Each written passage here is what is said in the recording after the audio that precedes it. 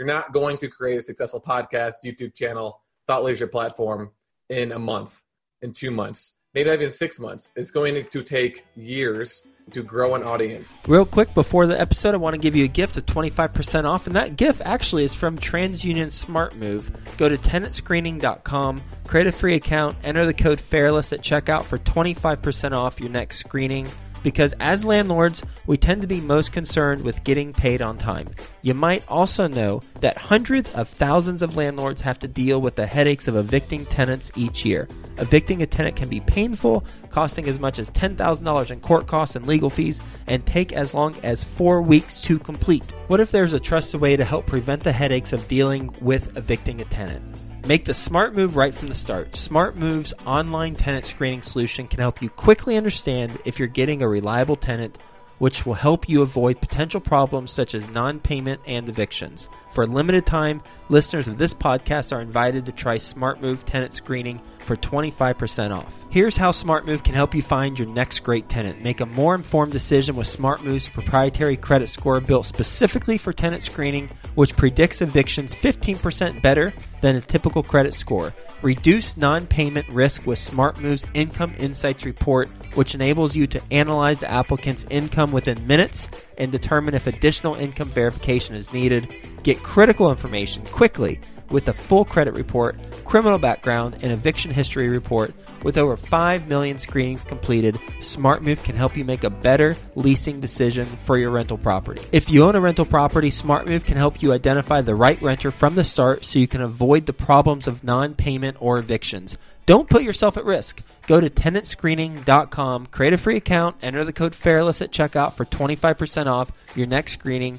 With TransUnion SmartMove, you'll get great reports, great convenience, great tenants. Best ever listeners, how you doing? Welcome to the Best Real Estate Investing Advice Ever show. I'm Joe Fairless. This is the world's longest running daily real estate investing podcast where we only talk about the best advice ever. We don't get into any of that fluffy stuff. We got Follow Along Friday today. Theo Hicks with us, and we're going to be talking about lessons learned. He did some interviews last week for the show. He's going to be talking about lessons learned, and let's go ahead and get right into it, my friend. All right, let's do it. So I've got lessons learned from 2 interviews. Should be 2 lessons, might turn to 4. We'll see. I usually talk a lot on these. Whenever it's my turn to talk about interviews, I realized that the past couple of weeks. So one person I interviewed, Travis Chappell. He is a direct sales consultant, real estate investor, and he considers himself a professional connector because of his podcast, which is called Build Your Network. It's a top 25 business podcast. So we kind of broke the conversation down into 2 sections. One was talking about his direct sales experience. Other one about the podcast. For direct sales, it was interesting because I can relate because I was in direct sales. A little bit different than his. He was actually doing door-to-door sales. So he was going door knocking, door-to-door selling. I can't remember exactly what he was selling, but something interesting that he mentioned about kind of the skill set that he learned from doing these door-to-door sales was emotional intelligence. So he called it a crash course in EQ. And he talked about one major thing that he learned through his door-to-door selling experience is that when you talk to people, they're not going to actually say out loud what they are thinking, at least not right away. And when they don't do that, you need to learn how to understand what people are saying through non-verbal communication. So their body language, how they're looking at you, where they're looking, things like that. And I was kind of just asking questions, well, how do you learn how to read people's nonverbal communication? And really the only way to do it is to do it, to actually put in the reps. And so we kind of talked about a metaphor to working out. So let's say I want to become a world-class bench presser. Well, I could read all the books in the world, all the blogs in the world, listen to all the podcasts in the world about how to become a world-class bench presser. And it's going to help, but I'm not going to become a world-class bench presser until I put in the actual reps in the gym. And same thing for learning how to read people non-verbally, as well as really anything in life. You know, it's important to actually read about nonverbal communication, I was talking about, but it's even more important to actually go out there and put in the reps. And so he would talk to 25 plus people every single day. And doing that for years, he learned how to just instantaneously read someone non-verbally, even if they're saying something completely different. This is something that I think I can add my 2 cents in that will be helpful for Best Ever listeners, because I consider myself very good at emotional intelligence. It's something that comes naturally to me, where I can pick up on things that are subtle nuances whenever I'm speaking to people, if I'm in person or over the phone, probably because the sheer number of conversations I've had. I've interviewed more real estate investors than anyone else in the entire world, but then also it's just a gift that I've had throughout my life. And I went to a conference this past weekend, Michael Blanc's conference. I was speaking at that conference, and at conferences, at meetups, typically you're going to have a chance to observe this dynamic where people are talking, one person's more interested in the conversation than the other, or the conversation's run its course, but one person doesn't know the conversation's run its course, and the other person's trying to get out of the conversation, but won't out and out say, okay, hey, you got to bounce. On that related note, Tim Ferriss talks about a way to get out of a conversation and talk to other people by simply saying, hey, I got to run, but are you going to be around for the rest of the conference? Love to continue to meet up with you or talk to you. That way it doesn't feel like it's an ending. It's just to be continued. So there's one tip for you if you're trying to get out of a conversation or got to go to the bathroom, but are you going to be around the rest of the conference? If so, great, let's continue to connect. But the tip I have for how to really identify if you're picking up on the cues or not from someone else is to put less emphasis on ourselves when we're talking to people and put more emphasis on the other person. And it sounds kind of obvious, but I don't think a lot of people do that.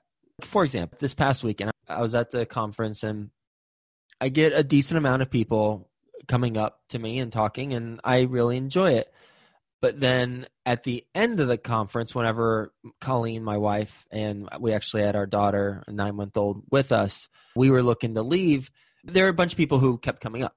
And if the people towards the end of that were picking up on my nonverbal cues, I'm starting to like wipe my face and itch and twitch and stuff. They would have identified, hey, I think he's needing to bounce. And I could have used that example, the tip I said earlier, hey, you can be around, but we were actually leaving for the conference. So I needed to try and end the conversation. Eventually, I kind of just had to interrupt them during their conversation with me and like, hey, I really enjoyed getting to know you, but we got to go. So in order to hone this skill set, in my opinion, it's simply being more self-aware. And how do we become more self-aware? Well, whenever we approach conversations with people, we have to have intention with this, put more emphasis on them than we are ourselves or the stories that we're telling. Even if we're really excited to get some message out or a background about where we came from or a deal that we've got, still check in with them through eye contact, not necessarily asking, hey, how you doing? You enjoying my story? But check in with them with eye contact and just mentally notice what's their interest level. Because if they're checked out or if they're starting to twitch or sway or maybe look around the room, then you might not have as receptive of an audience. So you'll need to pivot, or you'll need to change your approach, or you'll need to wrap it up. And that can tie to your bottom line as a business professional, because ultimately people remember how things end with you. And there's studies on this. There's a book, I forget the book, but they talk about a doctor who does colonoscopies, and they did studies on this. People who get colonoscopies, if you give them an intense amount of pain, like major, intense, big time pain during the middle of the colonoscopy, but then taper it off towards the end, they're going to have a better perception of the experience than if you give someone a little bit of pain towards the middle, but then just slightly more towards the end, because they're going to remember how it ended more painful than it began.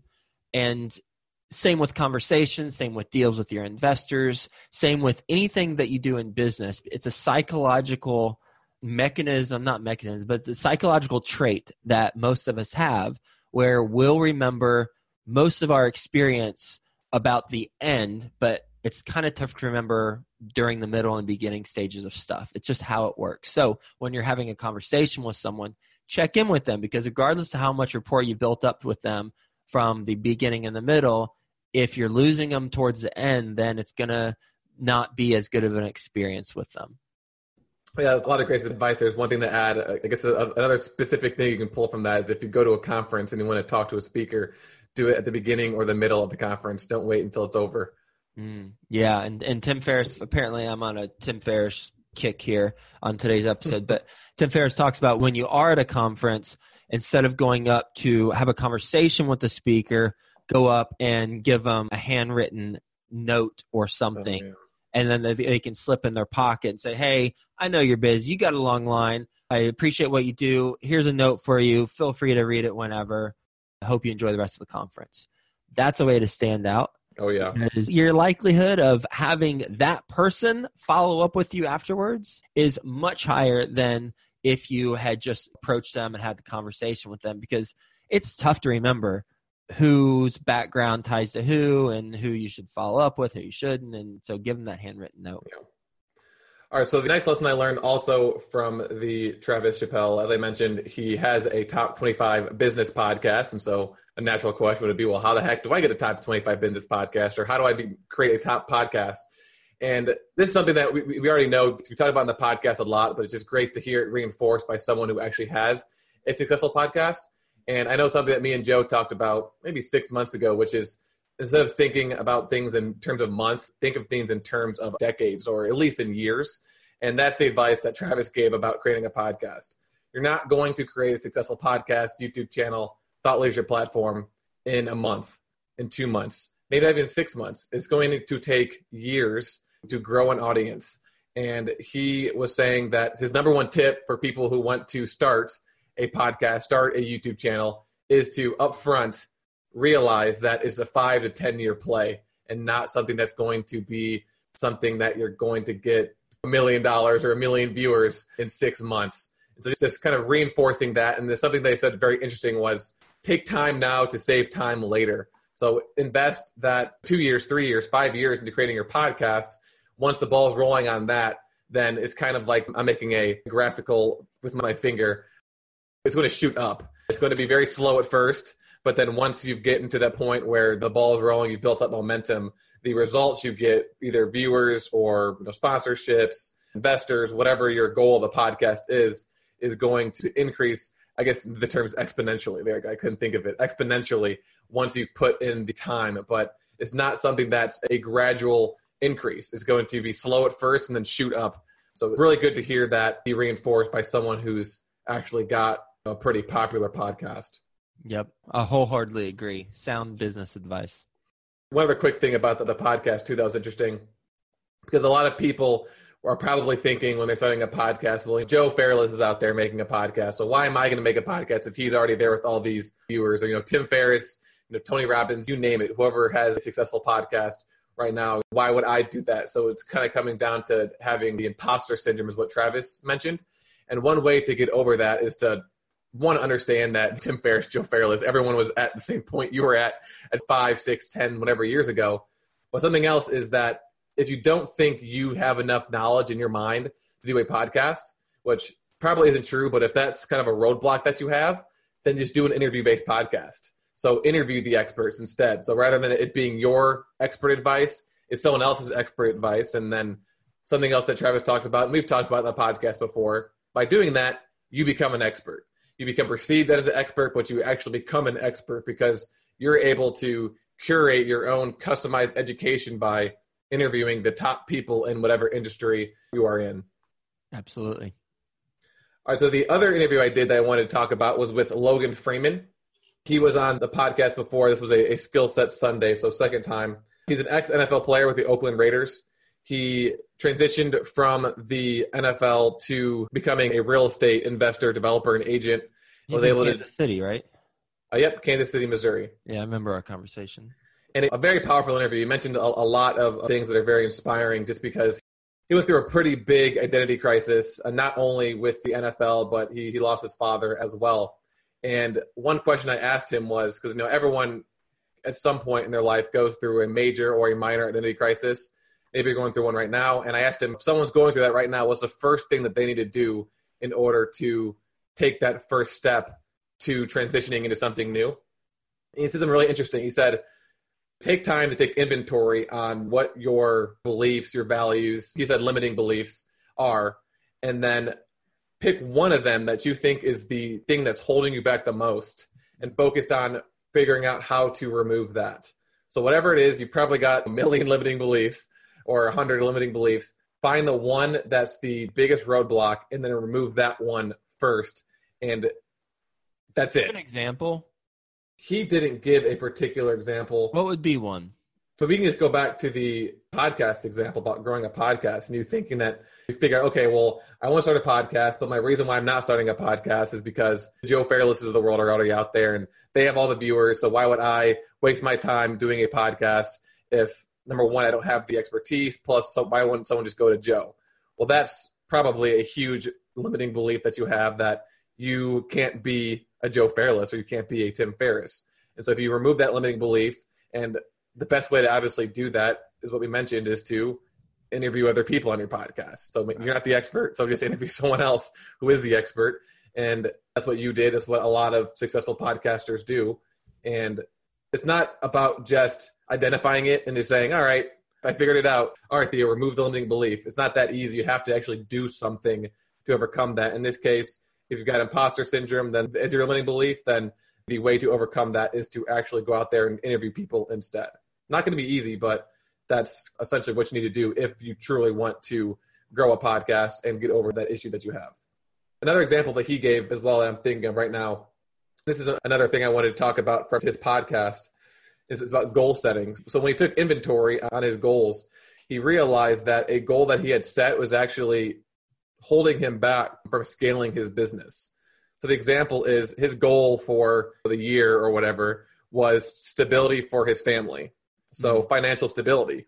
So by focusing on financial stability, he was missing opportunities that would allow him to move his business forward. And it kind of blinded him to other opportunities that would maybe not as stable, maybe a little bit more risky.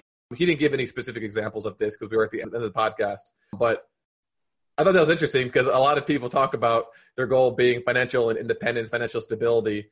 But what happens after that? Or is that something that's potentially holding you back from achieving financial independence by focusing on just being stable and just hitting this one number?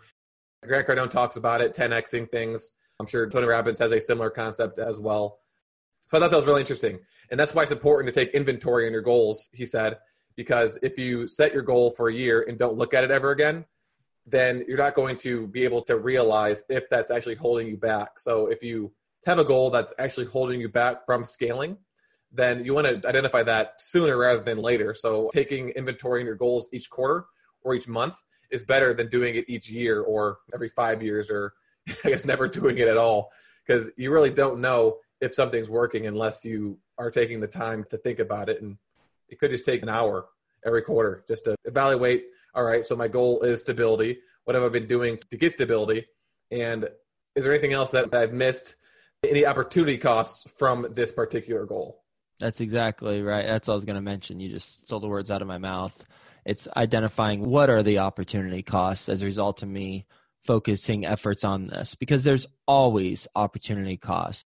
You decide you want to go to the grocery store. Well, there's an opportunity cost of what you could be spending your time while you go to the grocery store. You decide you want to get it delivered instead. Well, there's an opportunity cost because maybe that's not quite as healthy as buying food from the grocery store.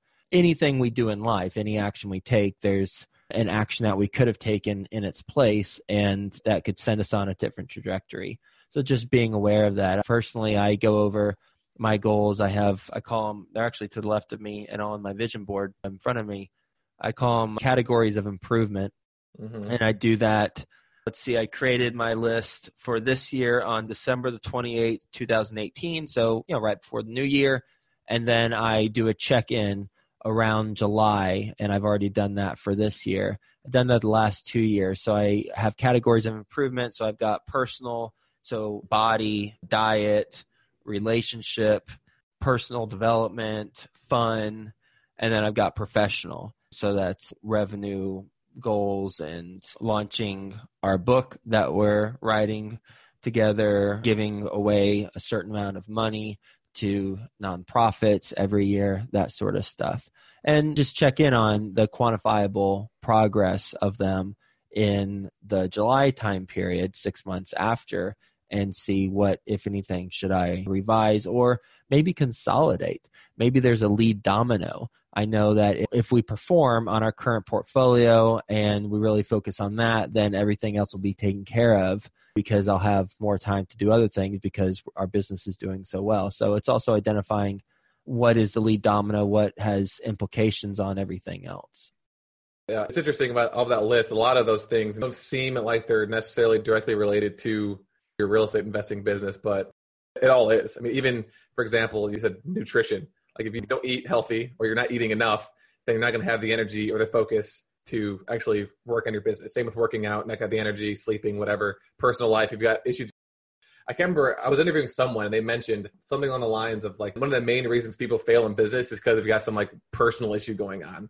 Or the main reason they're underperforming at work is because of some issue going on at home. So that's another perfect example of why you need to have the relationship goals, personal goals as well. Mm-hmm. Yeah, I don't subscribe to the philosophy of how you do one thing is how you do everything, because there are certain things I just don't care about. So I slack off on certain stuff and I put my focus on other things. So I don't subscribe to that, but I do subscribe to how most things are connected. And it's more about being intentional about your approach, because I think you can slack off in certain things. For example, I used to be more competitive in sports and softball, for example. Our softball team's terrible, as you know. You played on our team a couple of years.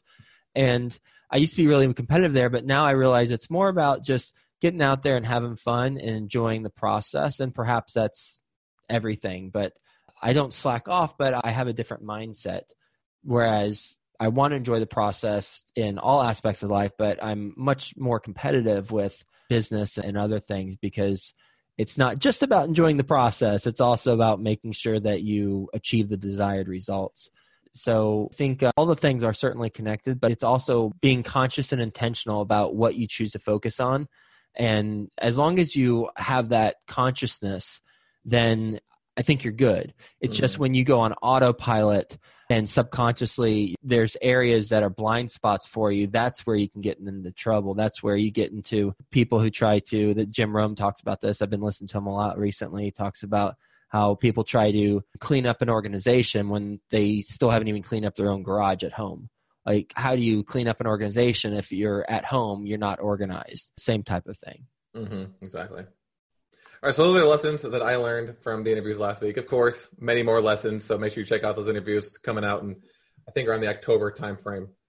All right, so this is the last week of the international trivia questions. Last week, we had Jason on the podcast, and I asked him the trivia question, which is, what country has the highest home ownership rate?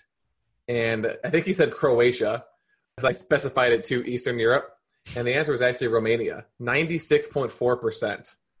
So that's by far the highest home ownership rate out of any country in the world. This week's question is, what country is home to the most expensive house in the entire world?